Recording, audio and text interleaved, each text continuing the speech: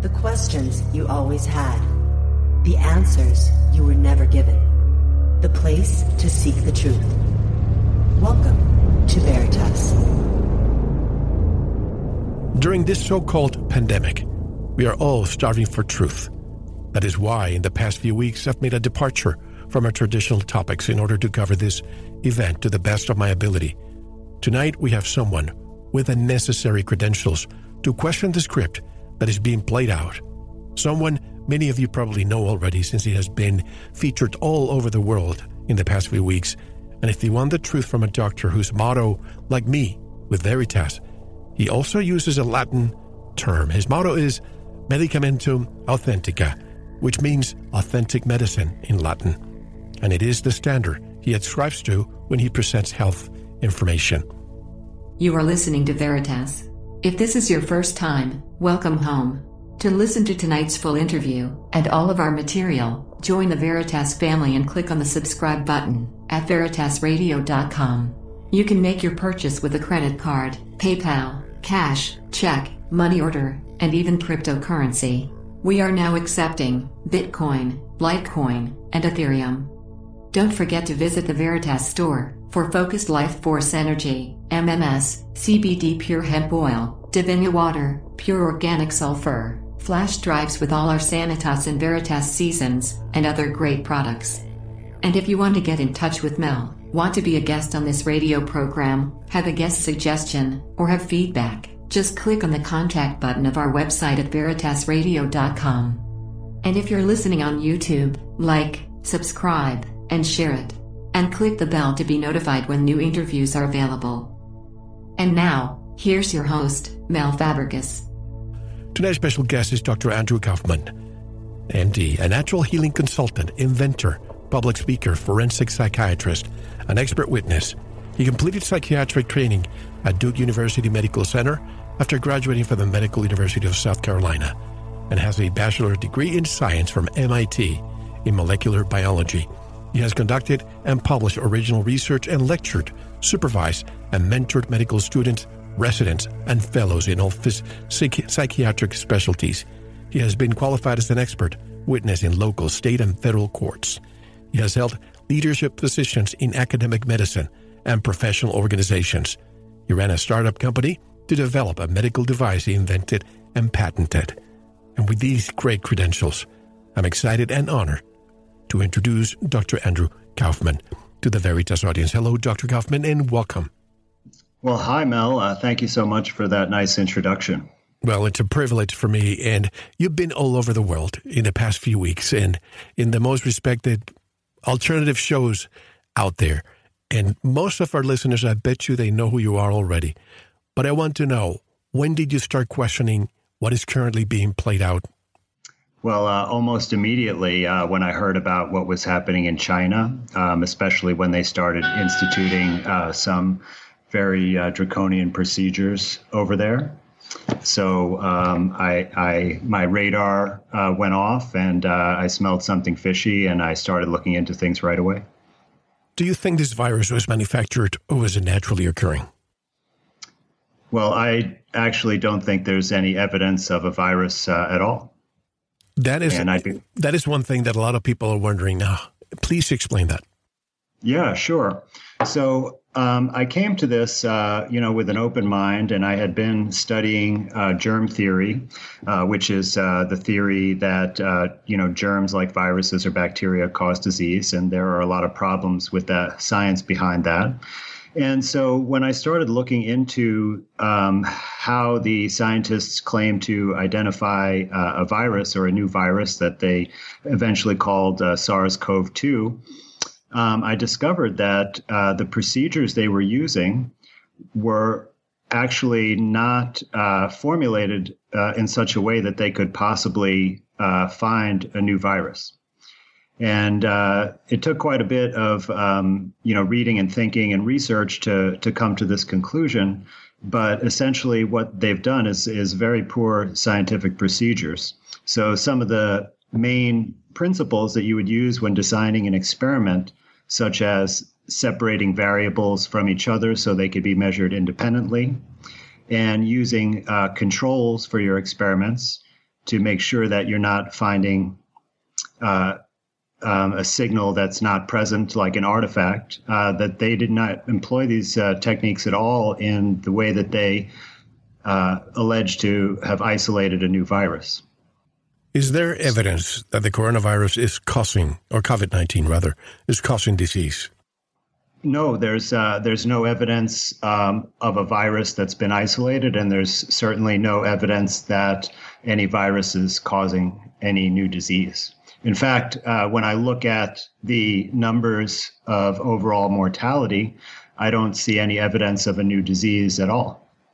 Is this because a lot of diseases like heart disease or cancer or some of the others, all of a sudden you see this precipitous downward spiral in the past few months? Is it because they're replacing one with the other?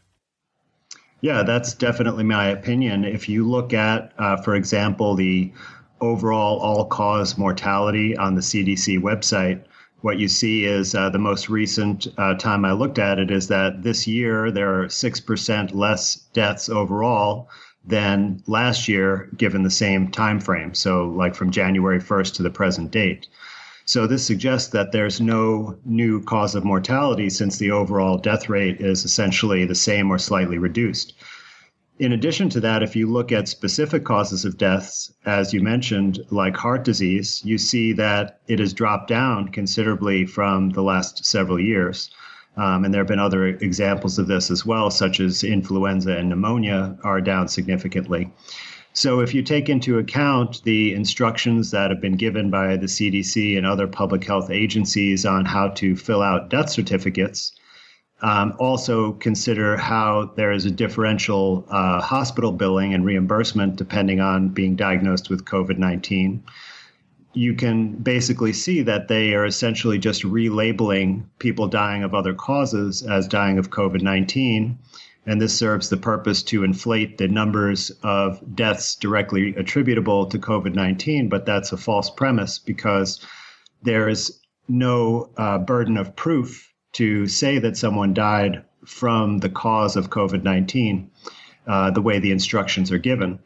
So take this into consideration with looking at the all-cause mortality or the overall death rate, and it paints a picture that basically people's deaths are being relabeled as COVID-19, but there's no evidence of any increased number of deaths or any new cause of death. How accurate are the tests being used, and is there a gold standard for testing? Well, there should be a gold standard. And in fact, I've been taught since medical school that anytime you develop a new diagnostic test, the way to evaluate that test is to compare it with a gold standard. That way you can calculate an accuracy and an error rate, as well as other characteristics that would be important to know when you employ the test. The two types of tests that were developed for diagnosing COVID-19 are not based on a gold standard, and neither of them measure a virus. In fact, there's never been a gold standard employed to test them against. So they essentially were evaluated with nothing to compare to. So thus, they couldn't possibly be accurate. In addition, it's not clear what they're testing for. And this is part of the research that I was talking about that is not designed properly to measure what they claim to measure. So, for example, the procedure by which they found an RNA sequence that is the basis of the PCR test. And that is the test that's most commonly used, and it's the one that takes several days to get a result. So what they did is they had just a very small group of patients initially who had respiratory symptoms. They had a group of 9 patients. And out of 7 of those 9 patients only, they were able to pull lung fluid and identify an RNA sequence. RNA is a type of genetic material that usually comes from DNA, but it can also be turned into DNA through a reverse transcription process. And what happened is they took this lung fluid, but did not purify it. And the lung fluid contains many sources of DNA and RNA, including but not limited to our own lung cells, our own immune cells, the bacteria and fungi and viruses that normally live in our body.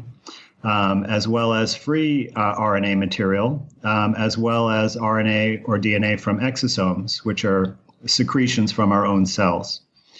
So what they did is took this lung fluid and mixed it with an enzyme to break apart the cell membrane so that any genetic material contained inside of a cell membrane was released into the solution. And then it could be measured by various techniques to look for specific sequences. So this was done, and a sequence of RNA was identified, but it was not identified from a pure source, so the origin is unknown.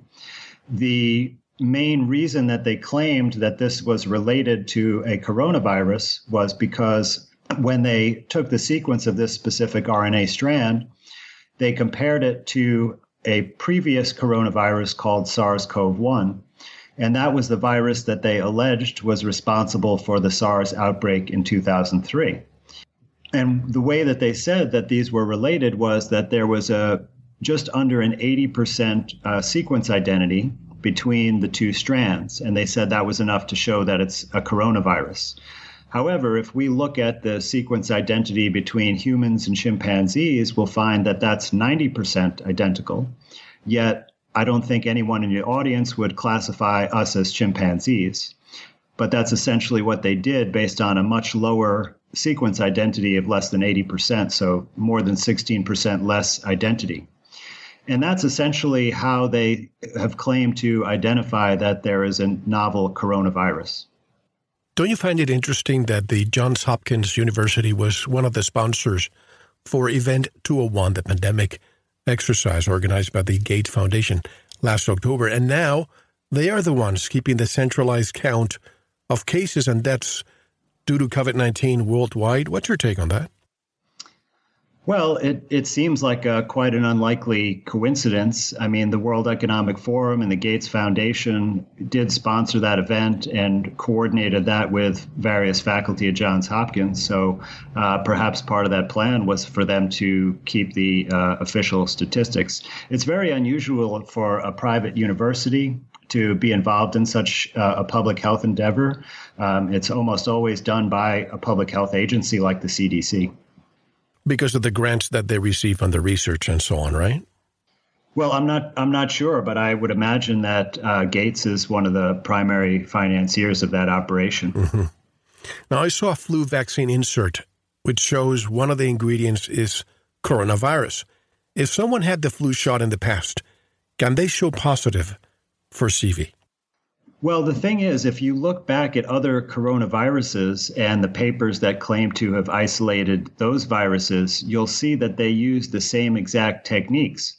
So the other genetic sequences that they found also don't really have a clear origin because they were taken from an impure sample. So it's really hard to say what exactly it is that they're putting in the flu vaccine, but I can tell you that there are several outcomes that have been measured from flu vaccines. For example, there is a study that shows if you take the flu vaccine 3 years in a row, you actually have a higher risk of getting the flu subsequently. There are also many reports in the VAERS database, which is a voluntary reporting system for vaccine adverse events. And it's not uncommon to see cases of what's known as Guillain-Barré syndrome from the flu vaccine. And that is essentially a paralyzing reaction, and sometimes it can be permanent. If you look back at some of the vaccines that were kind of rushed to market in a epidemic type situation, like the swine flu vaccine in the 70s, you'll see an increased incidence of paralysis similar to what can occur with the flu vaccine in those cases. And there were many, many lawsuits related to that at the time. Is it true that you can only get a virus when injected? Well, I have done quite a bit of research on viruses and have not actually found any papers that have successfully proven that a virus is the cause of a human disease. So it would be really difficult to answer that question because I'm not sure that there are any viruses that cause disease that actually exist. I have a different theory about what may actually be the particles that are known as viruses. But certainly, if you inject anything into a person, it could easily make them sick. And that could be virtually any type of foreign substance. What about dengue fever or chikungunya or one of those strange ones that you see a lot in the tropics that are transmitted allegedly by mosquitoes? Do you lend credence to this, or is this another conspiracy? Yeah, well, I think actually all of the viruses that they allege to cause disease are all part of a psychological operation. So those would be included. I do think, however, that the meaning of the word virus is very important to consider in this respect, because what it means is it also comes from the Latin, just like the names of our enterprises, and it means a poison or noxious substance. So what I have found, and I know this to be true based on my own experience for several allegedly viral illnesses, that what they are really is a response to a toxic substance, and that the symptoms are essentially a way for our body to purge that toxic substance. So in that sense, calling it a virus, meaning poison, would actually be accurate. However, what I think these particles that they show under the microscope that they allege are the cause of disease are actually a response to the disease. And what I think these refer to are what's known as exosomes. Now, exosomes were officially discovered about 30 years ago, but I believe that they were actually discovered when the first image was seen that was claimed to be a virus. And what exosomes are basically a type of small vesicle, like a tiny little water balloon, much, much smaller than the size of a cell. And they contain some kind of genetic material like RNA or DNA in all of the forms that are alleged to be contained by viruses. And they contain a membrane with receptors that identify a target cell. And they are secreted by all the cells in our body and all mammalian cells, in fact, and they're secreted all the time at like a low base rate. When we are exposed to some kind of insult, and this could be a number of things, including various types of toxins like heavy metals, organic molecules, antibiotics, and other drugs, psychological shock, ionizing radiation, asthma and autoimmune diseases, and acute infections, the exosomes are induced and produced at a much higher level. And they are thought mostly to serve a role of communication between cells at a distance. And the receptor that they have is like a lock, and they're unable to move on their own, just like they say about viruses. And they would passively move around the body through the blood and other fluids. And when they encounter the cell that has the right key for their lock, they will then bind with that cell and inject their genetic material into that cell, which contains the information they're trying to communicate. It may also be possible that this mechanism works between organisms, like from one person to another, or may even communicate information between species, but there's not much scientific evidence on that so far. The other role that exosomes may play is in removing toxins from the extracellular space. So there's some interesting research demonstrating that they have the ability to actually take up toxins, and that when they do this, that they protect the cells from the deadly effects of those toxins. And that was the next question. Apparently there's confusion between viruses and exosomes. Can exosomes be transmitted from person to person? Well, it's really not fully known from scientific experiments, but it certainly is conceivable because exosomes have been shown to be excreted by our body, like similarly to how you might think viruses pass between people. But really, there's only indirect evidence to look at this. So there is genetic material that seems to be foreign that is present in exosomes. In fact, there are many studies that look at exosomes' genetic material and claim that they actually contain viral genetic material as well as human genetic material. So I think it's possible that viruses were misidentified as exosomes because the idea that there was an unseen virus that caused diseases that were unable to be explained by the leading scientists at the time in the context of germ theory. Thank you for listening. To unlock the full 2-hour interview, including video formats, downloads, transcripts, exclusive articles, and more, subscribe to Veritas Plus now. Gain access to our entire archive dating back to 2008. Just click subscribe at veritasradio.com. Because you don't want to believe, you want to know. Subscribe now. To listen to the rest and all of our exclusive material, proceed to the Veritas Plus member section or join the Veritas Plus family by subscribing. Click on the subscribe button at veritasradio.com. Don't forget to visit the Veritas store for focused life force energy.